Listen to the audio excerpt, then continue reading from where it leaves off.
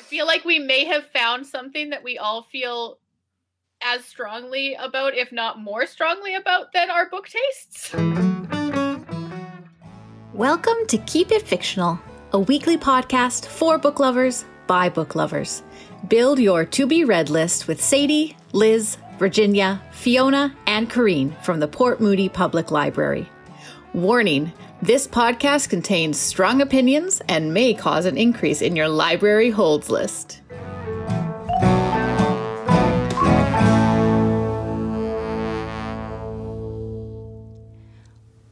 Welcome to Keep It Fictional, special Halloween edition.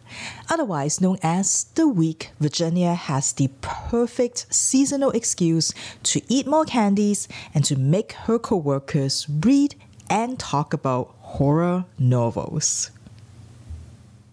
So welcome everyone to our book chat again. And there's always one person that is a lot more excited about the topic than anyone else, and this I think is my week to be excited. So I love horror novels, as many of you probably know, and it is very much tied to my love for books and my love for libraries, because the very first book that I borrowed from my local library branch when I came to Canada, that is my own choice, so not like a classics that I was told that I should read, is Christine by Stephen King. And at that point, I'm pretty sure I have no idea who Stephen King is, but it was one that I found in the good old paperback spinners at my library. And I guess something about the cover, something about the synopsis that attracted me to this. And I remember reading it, loving it, and then went on and binge read a bunch of Stephen King novels. Now I'm very suspicious of what I actually got out of it, because I don't like, now that I look at it, I'm like, there's no way that I understand what's going on in this book with my very questionable English at that point. But anyway, I loved it. And it started my love for books and probably my love for libraries. And I don't think I will be here talking to any of you and working in the library if not for this. So thank you, Mr. King, for inspiring that. And I think what at that point, like, being a teenager is scary enough. Being a teenager, coming to a new country, trying to learn a new language, trying to so-called make new friends when everybody in your high school already know one another, and like completely not know how anything worked in this place was mighty scary. And I think what horror novels very often does for those of us who love reading it is that it gives a little bit sense of control, because I can watch someone go through like their fears and come out alive, and it feels a little therapeutic, like you feel like, okay, well, I can do this, I just give you a little bit more that you have some control over whatever scary things that is going on in your lives. And I think the other thing, of course, for horror novels, to me, people think about horror and they think about like blood and gore and screaming, and yeah, there's lots of that sometimes, but I think a lot of horror novels are very much about the people in the books. And to have a good horror novel, you need to have that good scary thing, but you also very much need to have that very well developed characters that the readers can identify with, that the readers care about, to stand up to whatever scary things that is out there. And I think for me, who love like a character-driven novel, who really need the books to have good characters so that I can actually care about them and want to continue to read it, horror novels does that really, really well. So if this weekend you feel like picking up a horror novel and give Mr. King is the only person that you can think of, well, we have at least 5 other recommendations for you today from my fellow book lovers. We have Sadie, Liz, Corrine, and Fiona. So how is everyone doing today? Doing spooky. Good. Very spooky. Feeling spooky? Feeling the spooky? Yeah. Before we start, I think we need to settle this sort of age-old debate. What is the best Halloween candy? This is easy. Mine is always, from a child to an adult, was the mini versions of large adult candies. So your mini Twizzlers or your mini O. Henry bars. Everything else, garbage. Twizzlers, the adult candy. Twizzlers, the adult candy for civilized and elegant adults. Okay, Corrine. I don't want mini versions of that. I don't want adult versions of that. No, thank you. Fiona, what is your candy of choice? Well, if a candy doesn't have chocolate and nuts in it, then it's not worth it. So I like Crispy Crunch, I think, is like the one that's sort of got that like good stuff in the middle. That's not helpful. And anything Reese's Pieces. But I'm actually kind of a stickler for dark chocolate. So that they don't really give that out, for Halloween candy. And that, Kareem, is an adult candy, one with dark chocolate. Sadie. So this usually, any other time of the year, I love chocolate and I love caramel. So if you put those together, that is my ideal, like something chewy and caramely and chocolatey. I do love Reese's, not Reese's Pieces. I really love like the Reese's peanut butter cups. But this time of year, my all-time favorite candy are Rockets. Yes, I have a prop because I have them sitting next to me so that I can snack on them as we do our book chat. They are not great. Yes, we agree. But despite what everyone says, each individual color does have a distinct flavor. Take it from someone who has literally separated them numerous times and eaten each individual one by itself. And I will buy a bag of these every year. I will eat the entire bag. I will make myself sick. And then I will do it again the next year.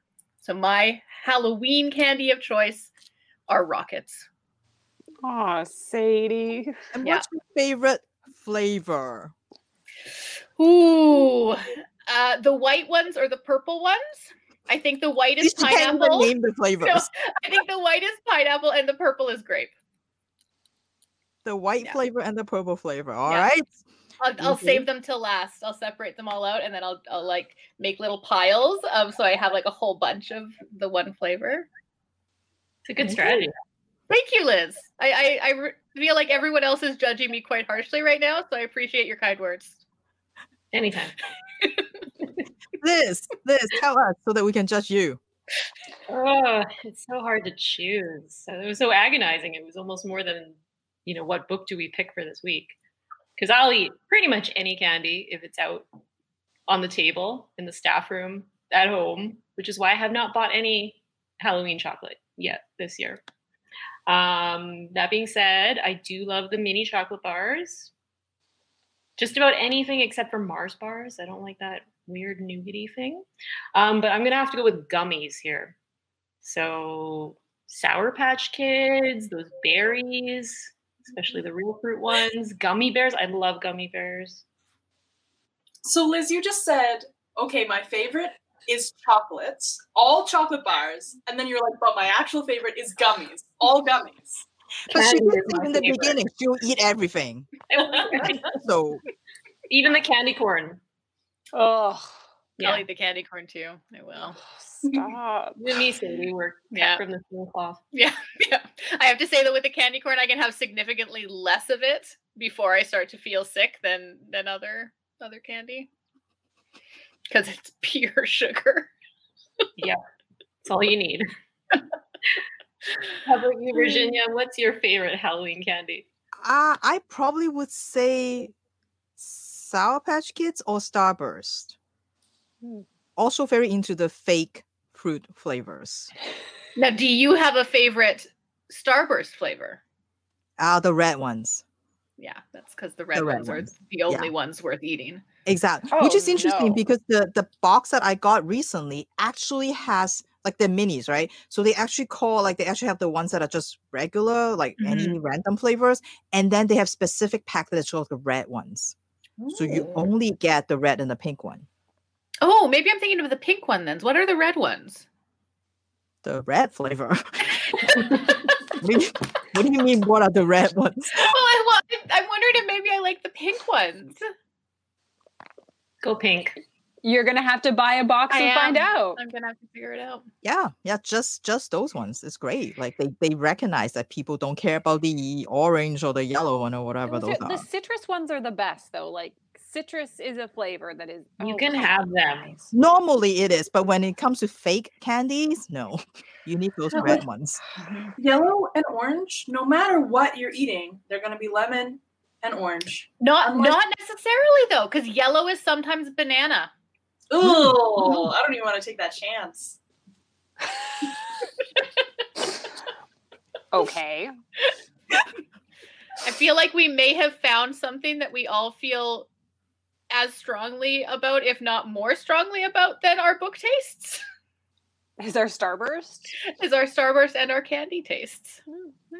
I guess we'll have to just buy a bunch of them and find out Mhm. this weekend. Or I could buy the adult versions of them.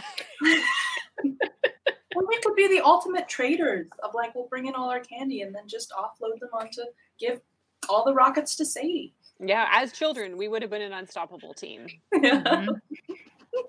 But who eats the Tootsie Rolls? Oh, throw them straight in love the to- garbage. See, there's always someone, apparently. It doesn't matter how gross it is. There's always someone who will eat it. And then the rest of it, we just give it to Liz because she will eat everything. Yeah, basically. Cleaner upper. All going to be fine. All right, well, should we get back to books then? Now that we're all like hungry for candies and we know what we're going to do after this. That's why you have it sitting Or like next to you. during. Apparently. Not after, during this whole thing. All right, do you want to go first, Sadie, so you could like have your time eating to afterwards? spend the rest of my time eating rockets? Mhm. Sure. Yep, that's right. All right. So I am going to preface this by saying I cannot handle scary things. I learned at a very early age. My sister used to force me to watch horror movies, and then I would sit up at night not being able to sleep, and this would happen repeatedly, and I couldn't figure out why I could not sleep. And then I thought about it, I'm like, well, because your sister makes you watch horror movies every single day because she loved them. So I finally realized that scary things are not for me. So the book that I am going to be talking about might not be the same level of horror and scariness as some of the other books that are being talked about today, but I really, really enjoyed it. It is called Spirit Hunters, and it is by Ellen O. And it is a middle grade spooky story that revolves around the character of Harper Rain. And Harper is a 7th grader, and she has just been moved by her family from New York City to Washington, D.C. And they left this lovely air-conditioned apartment to move into this old house that the heating's broken, the air conditioning's broken, and it has kind of a creepy vibe to it right off the bat. Harper is not entirely sure why they left New York, but she thinks that it has something to do with something that happened at her school that involved her and something that landed her in the hospital. She doesn't have a lot of memories about exactly what this event was. She's probably blocked out a lot of it. It was quite traumatic, she imagines, but she just doesn't know exactly what happened. So she's moved with her family to Washington, D.C., and the first day that they are there, she's unpacking boxes, and her younger brother, Michael, who is very, very sweet, very kind young boy, comes in and starts talking to her about a friend of his. And this friend he calls Billy, and Harper can't really figure out who exactly this Billy is, but Michael keeps referring to Billy, and he wants to play, and he doesn't want me to spend time with anyone. He just wants me to spend time with him, and he's my new friend. So she's a little bit worried. She doesn't know who this person is, but she kind of goes on with her day. And then Michael starts acting very, very strange. Michael, as I said, is usually a very sweet, very kind young boy, and he starts becoming mean. Mean to Harper, mean to their parents, specifically mean to their father and their older sister, and he just is not himself. So Harper's not quite sure what's going on. So she decides to look into maybe what's up with the house that they're living in. So she makes a friend who lives in the neighborhood named Deo, and together they start to investigate the history of this house. And this house is known in the neighborhood as being haunted. What that means, they're not really sure. So they look into it a bit more and they discover all of these stories, all of these things that happened that took place in this house, to a person who lived there who would potentially was known for potentially taking people in and killing them, to a young boy and his brother who lived there. Something happened with him and his brother. They're not really sure what exactly it is. And through their research, they discover that this young boy who lived there with his brother's name is William. And the short form for William is Billy. So as Harper kind of goes on with her research, her brother Michael starts becoming even more mean and just kind of trying to do things to hurt the family. He'll put things in Harper's way or her sister's way so that they'll trip over them and try to injure them. And she realizes that there's something going on that she has to figure out exactly what's happening, and she has to figure out how to save her brother. So throughout all of this, she also starts having a sense of deja vu.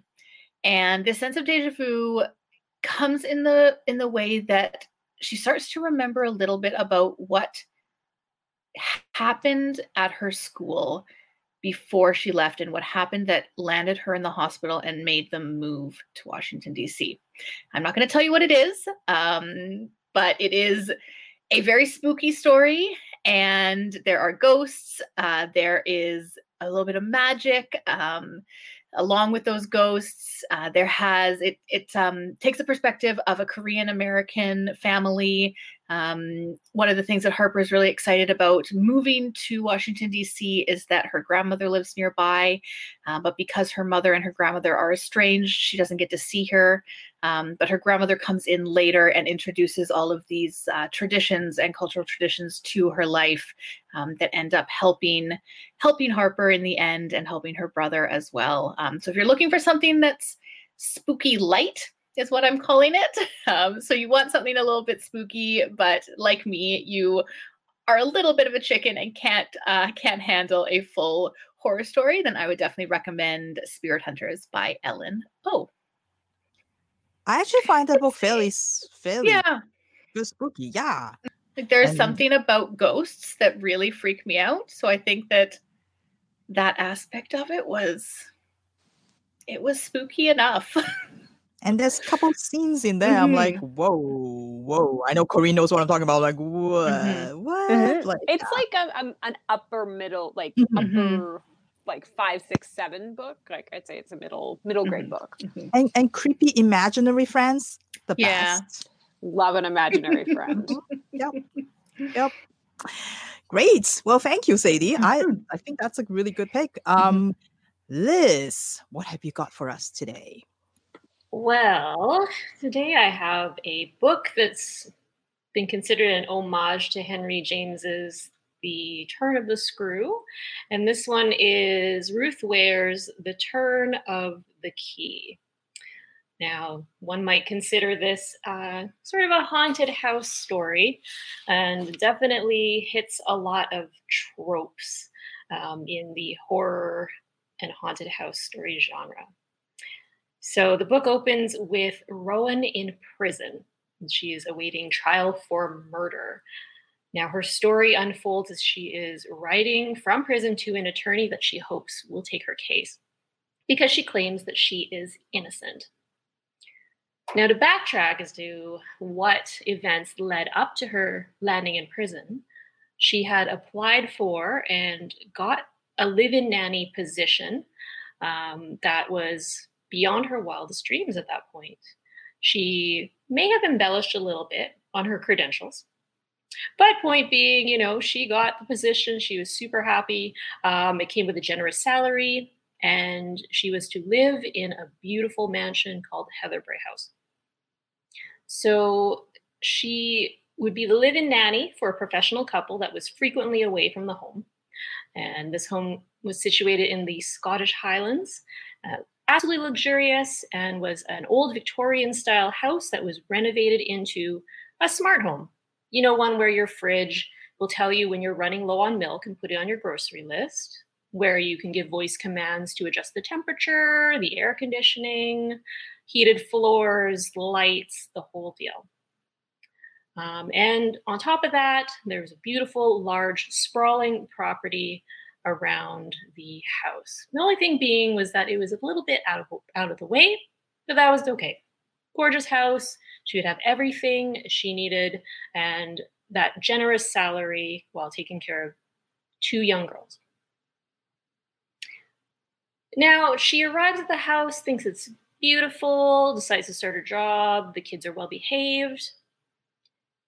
And then over time, she starts to notice some strange things. There's whispered rumors in the community about the house potentially being haunted. There's unexplained noises in the middle of the night that cause Rowan to lose sleep. There is the hot Scott handyman, who is a welcome distraction. However, as she loses sleep and keeps hearing these noises, her paranoia starts to grow. And as the reader, we start to wonder, is she being a reliable narrator? There's also secret and forbidden spaces, not just on the property, but also within the house.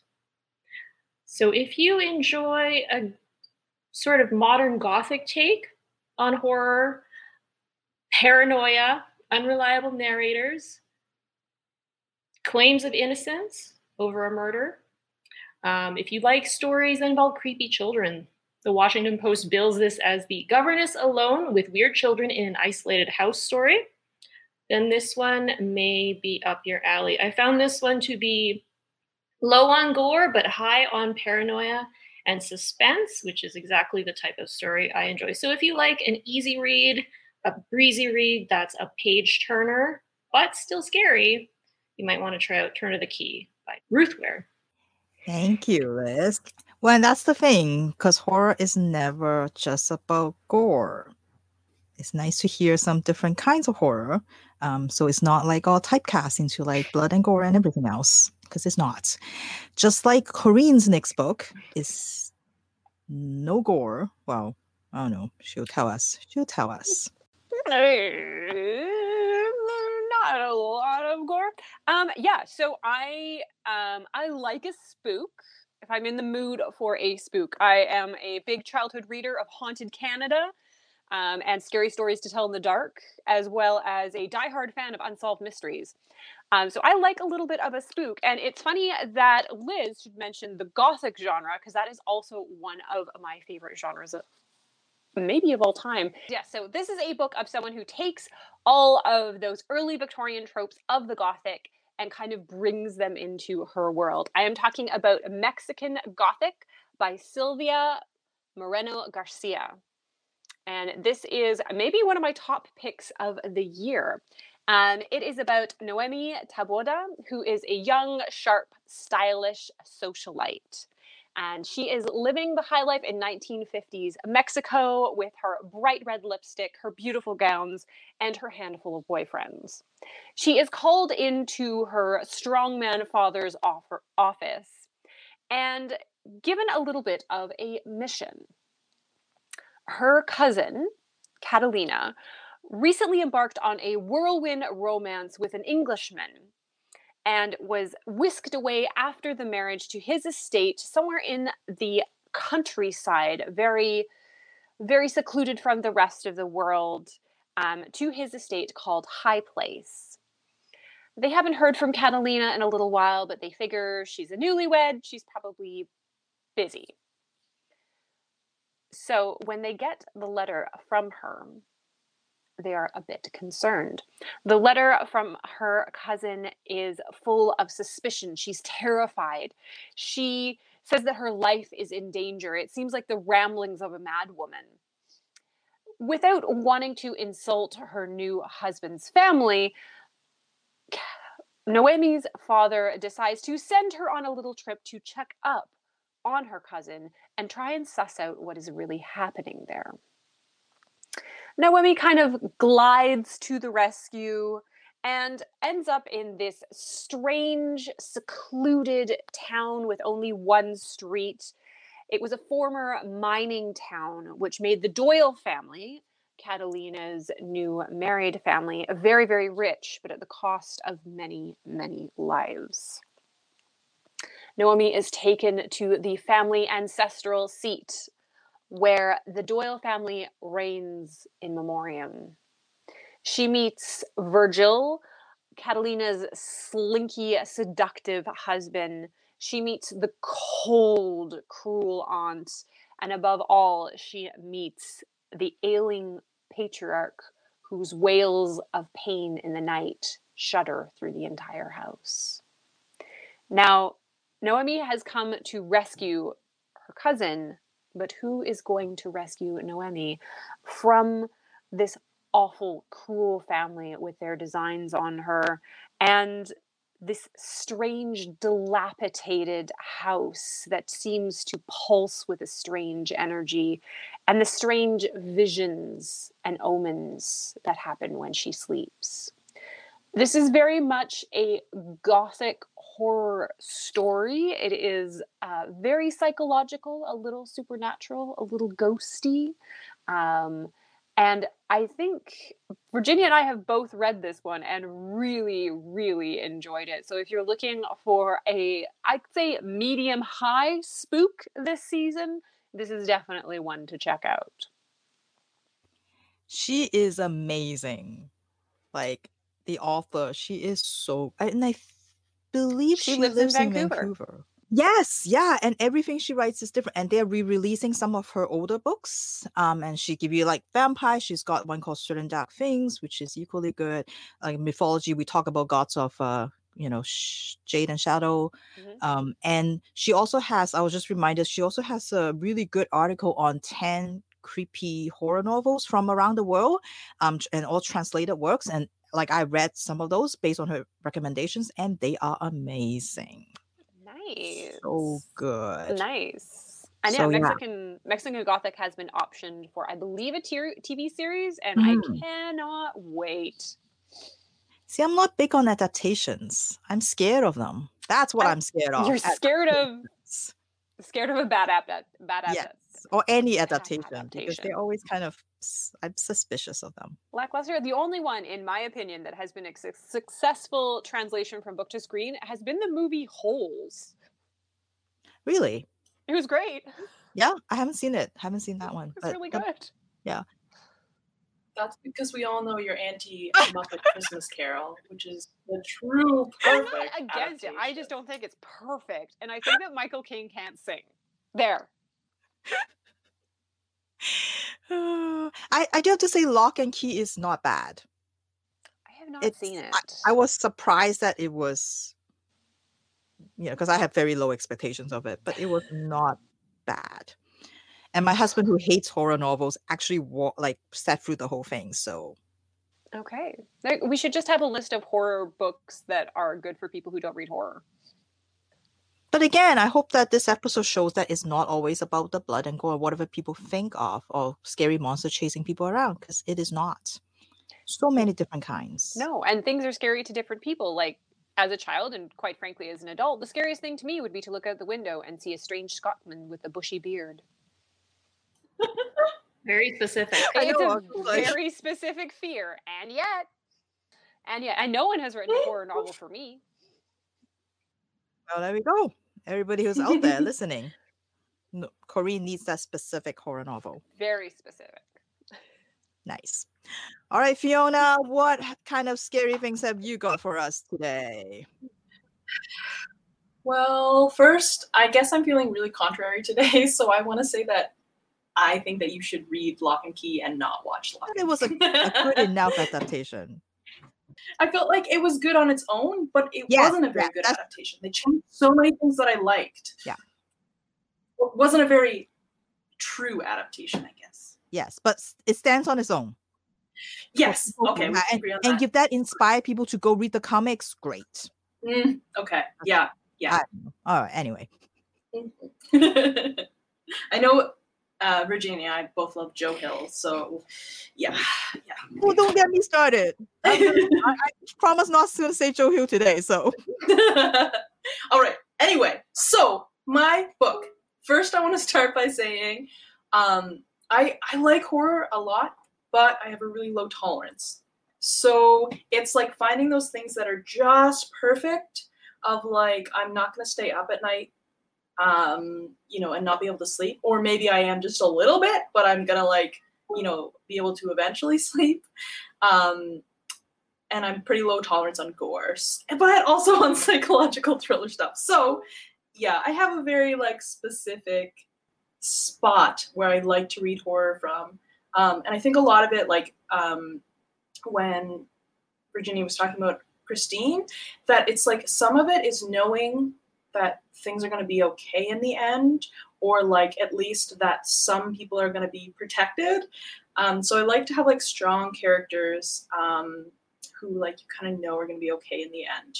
And then even if bad things happen to other people, especially to bad people, I love when people get their comeuppance in horror stories.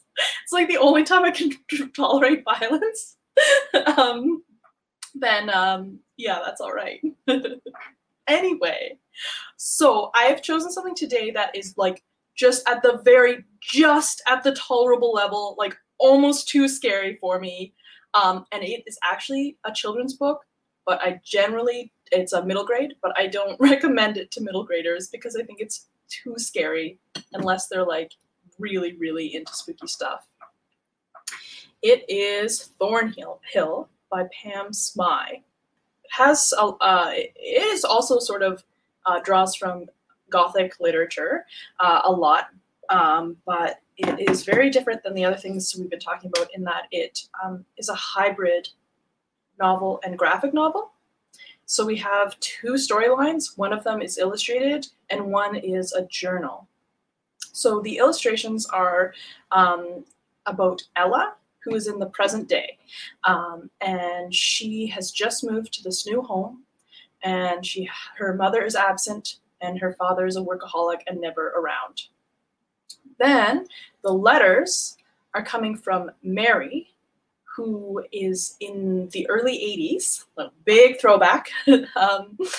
And she lives in Thornhill, this soon-to-be defunct orphanage. So of course she's an orphan. And there she is bullied intensely and has a really difficult life, and kind of deals with that by making dolls. So yeah, if creepy dolls aren't your thing, maybe stay away from this one. This book actually had two things that usually make me put down a book and stop reading it.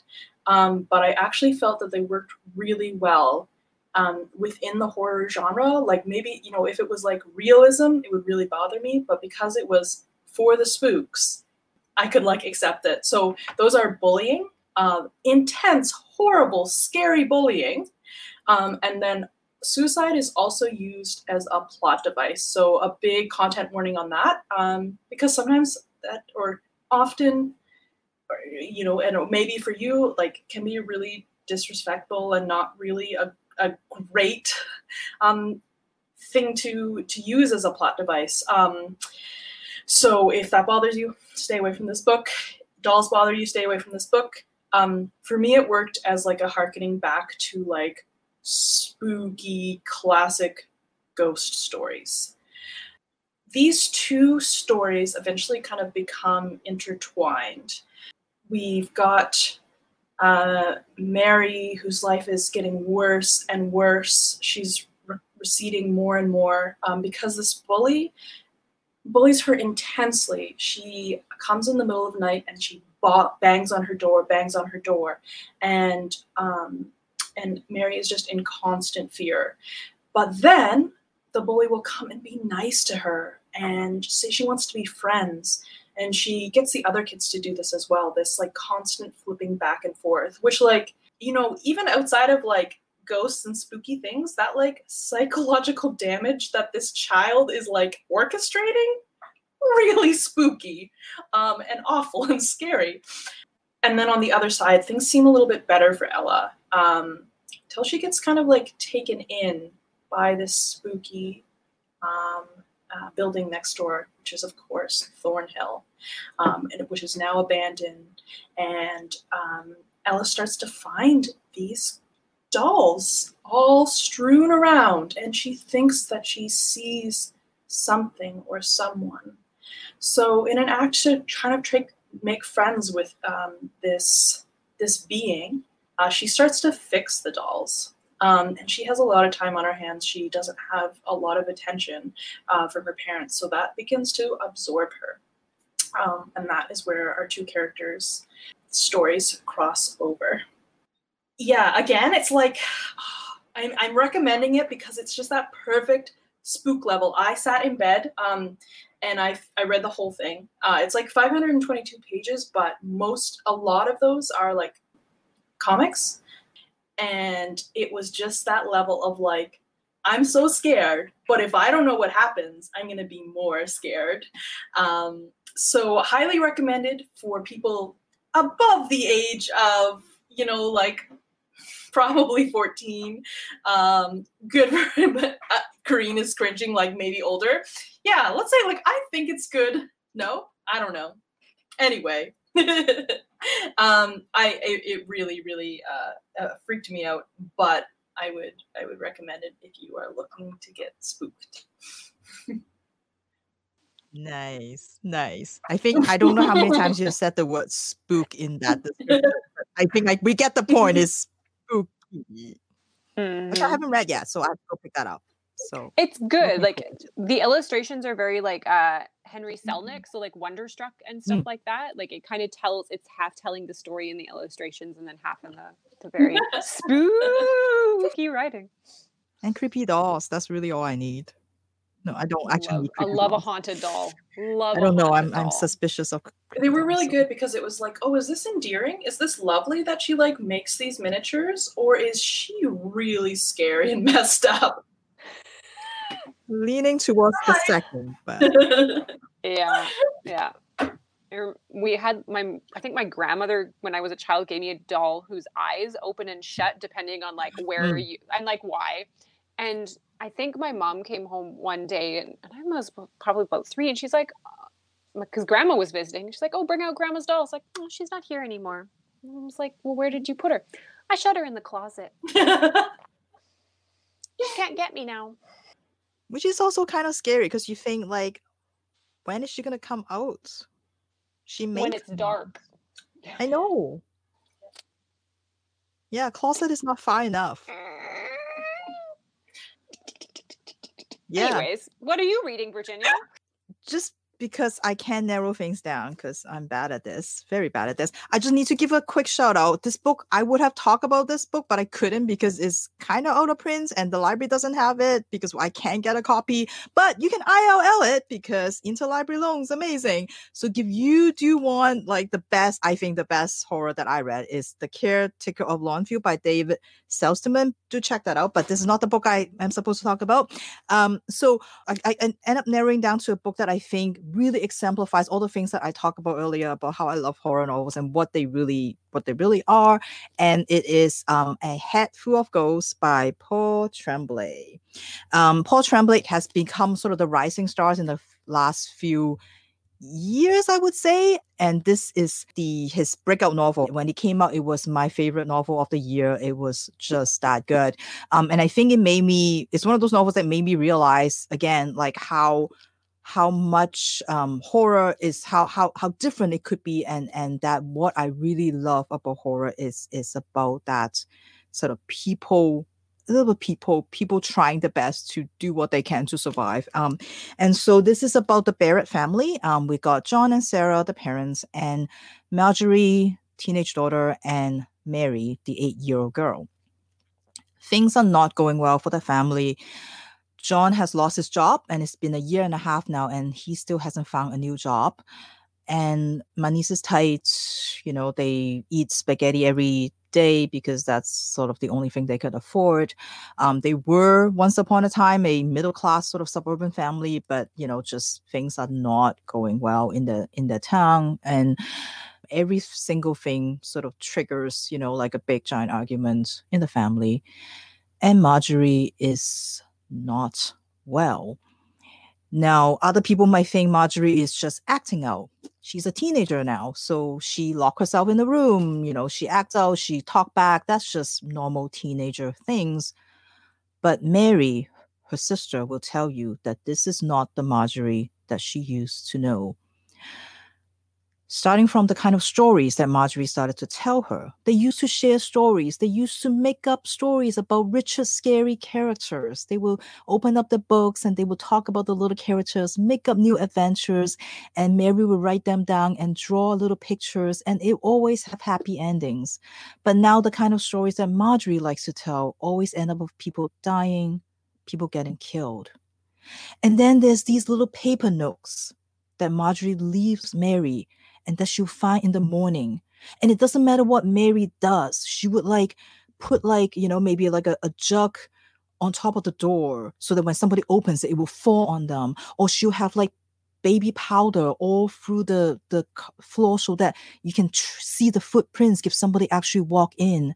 She'll have obstacles around her room so that, again, if somebody walks in and while she's asleep, they will kick things and they will make noise and she will hear them. But no matter what she does, she never catches Marjorie coming in.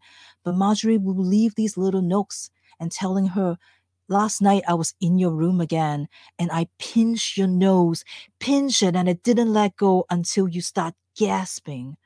Or that she would tell her how easy it is to get in her room and do things to Mary. And whenever Mary confront Marjorie, Marjorie would just laugh it off or sometimes fake apologize for what she did and tell her that, well, I'm not the same, Mary. I am not the same anymore. There are voices in my head and I can't get them out. And then there's the screaming episodes where she scream in her room and her parents would try to get her out and she won't stop. And Mary was always told to stay away, but sometimes Mary will catch glimpses of her sister in her room where she's hanging on the wall like a spider. The parents don't know what to do with Marjorie. Sarah, the mother, thinks that Marjorie should go see a doctor, and she takes her to the psychiatrist, but is not improving. So John decides that her daughter is possessed, that her daughter needs a priest. In his newfound religion, after he lost his job, he decided to turn to the church, and so he took Marjorie to the priest, and the father suggests doing an exorcism. But not only that we can actually get a film crew in to document this and turn this into like a documentary, kind of like a reality show. And that, of course, will help a little bit also with the financial situation. Is Marjorie really possessed? Book is set up in a way where you get the story from Mary's point of view, but not as they were living it, but when Mary was 24 and telling the story, recounting the story to an author who is trying to write a book about her family.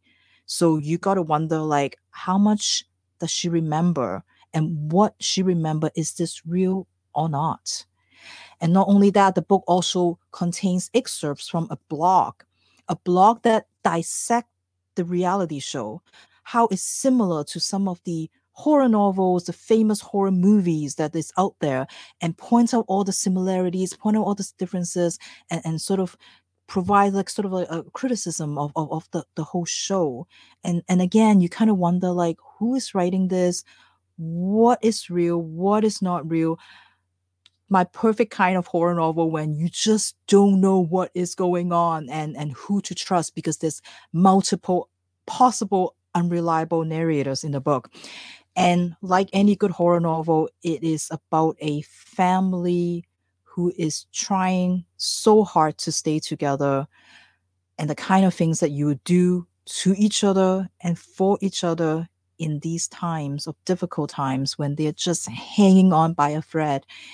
I love an ambiguous ending, as many of you know, and this one, I think after you read it, tell me what has actually happened and give you like a good exorcism story, A Head Full of Ghosts by Paul Tremblay. So thank you, all of you, for sharing some freaky, spooky story, all different flavors, just like the candies. And I just need to ask Sadie, how many rocket did you eat? Because I keep seeing you. Your mouth keeps moving as we talk. I think there were 4 or 5 packets.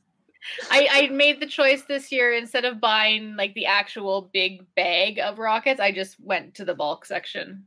And so I have significantly less rockets this year than I usually do, which is probably for the best. Well, we will let you go so you can go and eat more of your rockets and perhaps go and buy more. So again, everyone, happy early Halloween.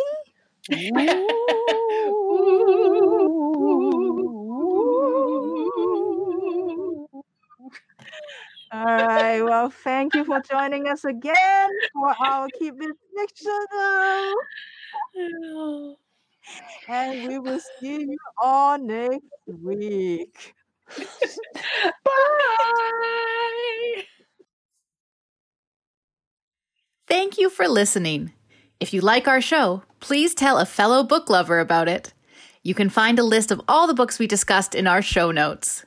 Join us next week for another fun book chat. Until then, keep it fictional.